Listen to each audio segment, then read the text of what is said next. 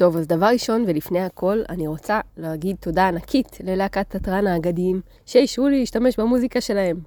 עכשיו רק נשאר לי אישור מלנון ומקארטני, ואנחנו מסודרים. אז קדימה פתיח.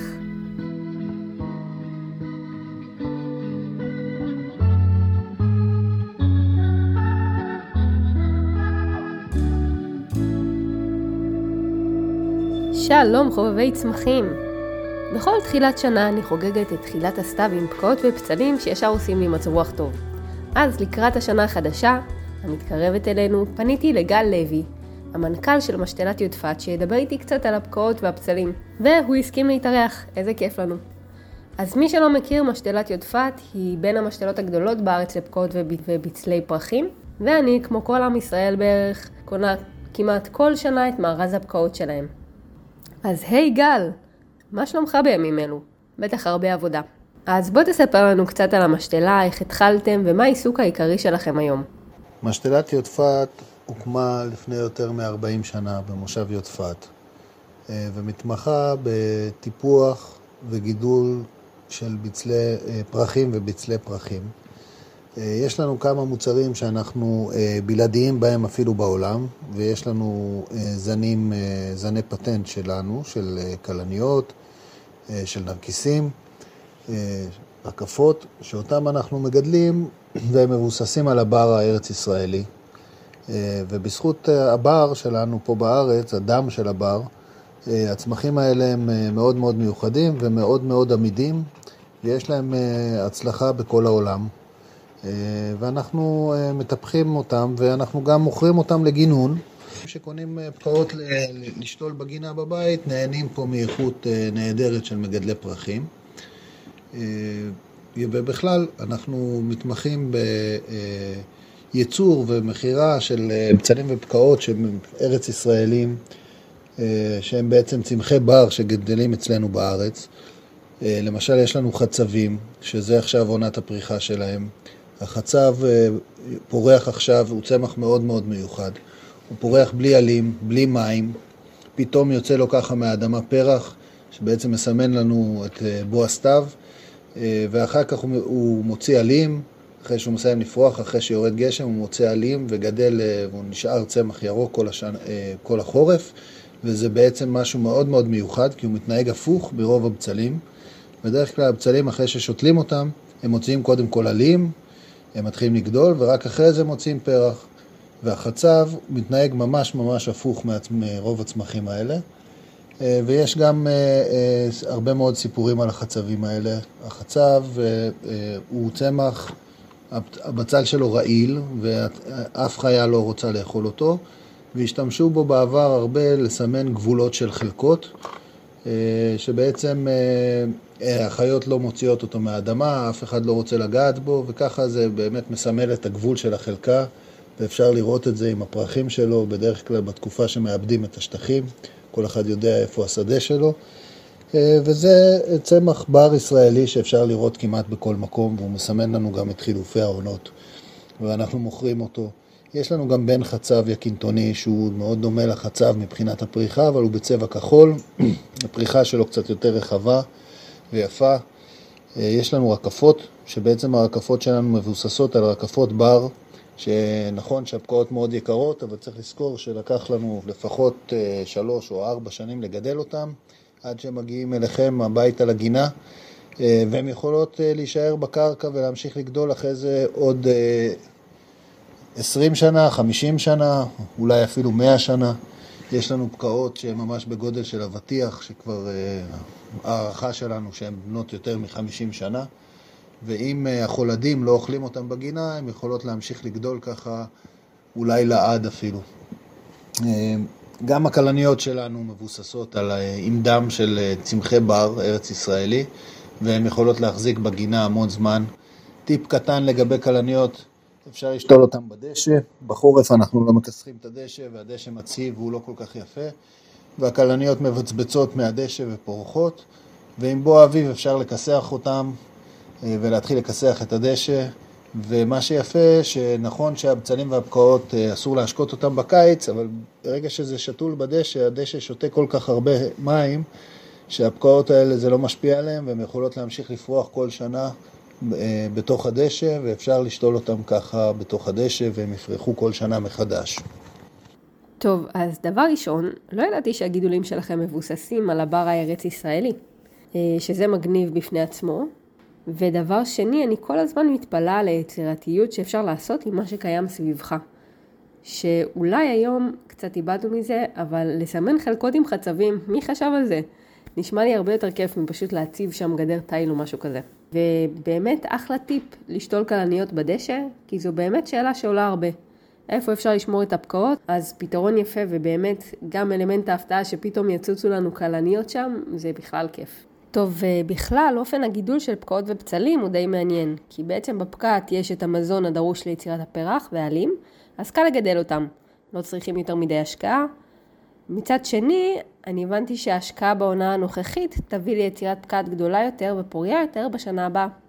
בעצם מין יחסי השקעה רווח מעניינים כאלה עם הרבה אמונה בעתיד. אז איזה טיפים אתה יכול לתת לנו? טיפים למתחילים, למתקדמים, מי שרוצה באמת פריחה ממושכת ויפה. ככה המלצה כללית למתחילים, יש צמחים שמבצלים ופקעות שיותר קל להצליח איתם, ויש צמחים שהם קצת יותר מסובכים או יותר מפונקים, אפשר להגדיר אותם. אני מציע למי שרוצה להתחיל פעם ראשונה כדי ללמוד את העניין, ללכת על הדברים הפשוטים יותר. זה בדרך כלל הדברים הפשוטים שיפרחו בצורה פשוטה, בלי קירור, בלי יותר מדי טיפולים. הם כלניות, נוריות, נרקיס סיני או נרקיס הביצה, נרקיס גליל, רקפות, קלות. אלה צמחים שמאוד מאוד קל ולא צריך כמעט לעשות שום דבר כדי להצליח איתם. לכאלה שרוצים קצת יותר לפנק את הצמחים שלהם ולהתאמץ, אז יש לנו חבצלת החוף, יש לנו אמריליס, שושן, כל מיני צבעים, קלות צבעוניות. אלה כבר צמחים שככה דורשים טיפול קצת יותר מסור ויותר מיוחד, והם צריכים להיות קצת יותר בצל אולי, וצריך לפנק אותם קצת יותר, הם צמחים יותר מפונקים. יש סוגים מסוימים של פרחים שאי אפשר לגדל אותם בארץ, בגלל תנאי מזג אוויר החם שלנו, הים תיכוני. למשל את הצבעונים, את היקינטונים, נרקיסי החצוצרה, אלה הם צמחים שמגיעים מאירופה, והם חייבים מנות קור הרבה יותר גדולות ממה שיש לנו בארץ, ולכן גם ששותלים אותם צריך לקרר אותם לפני ששותלים אותם.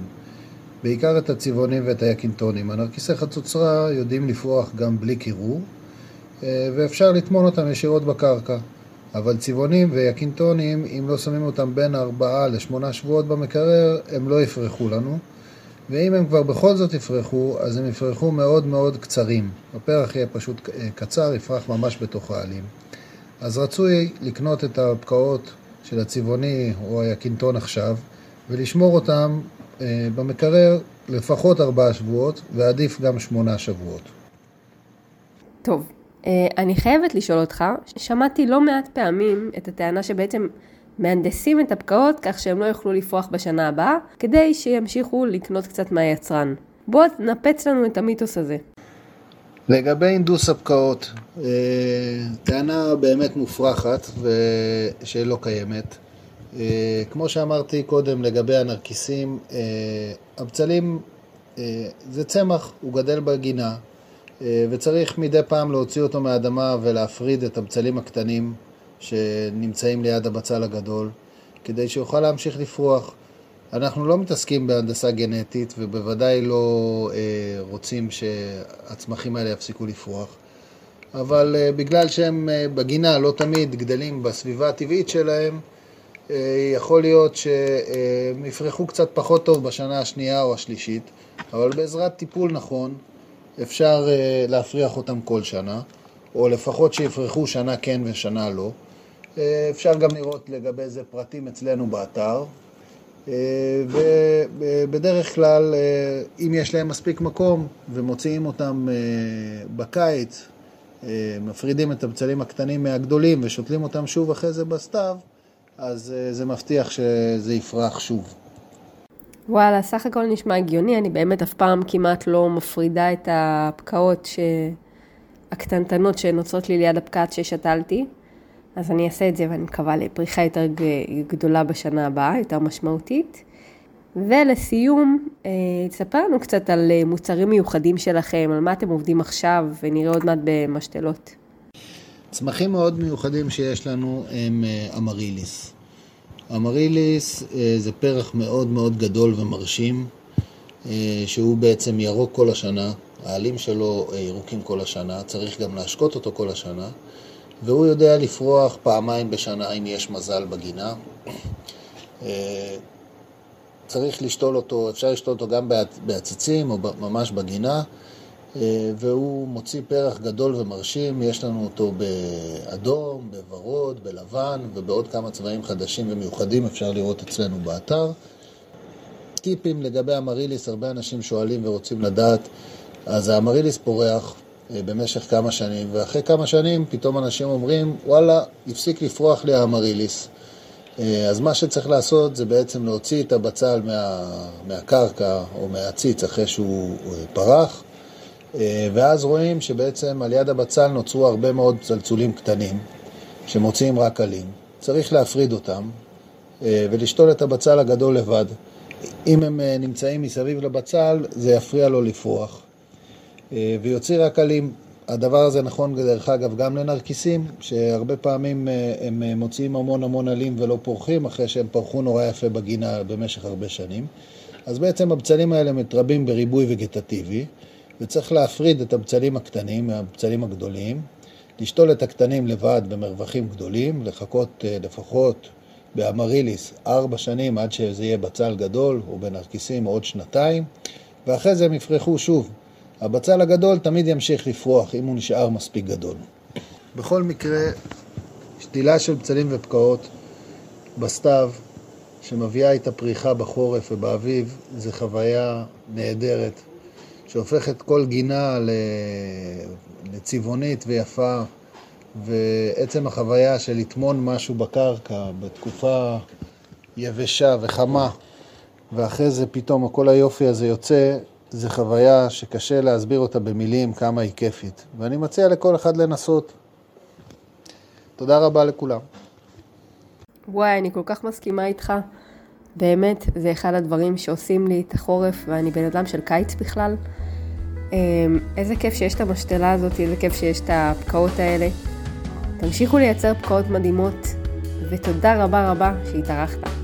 שתהיה לכולנו שנה טובה ופריחה ממושכת. המון תודה, ויאללה ביי.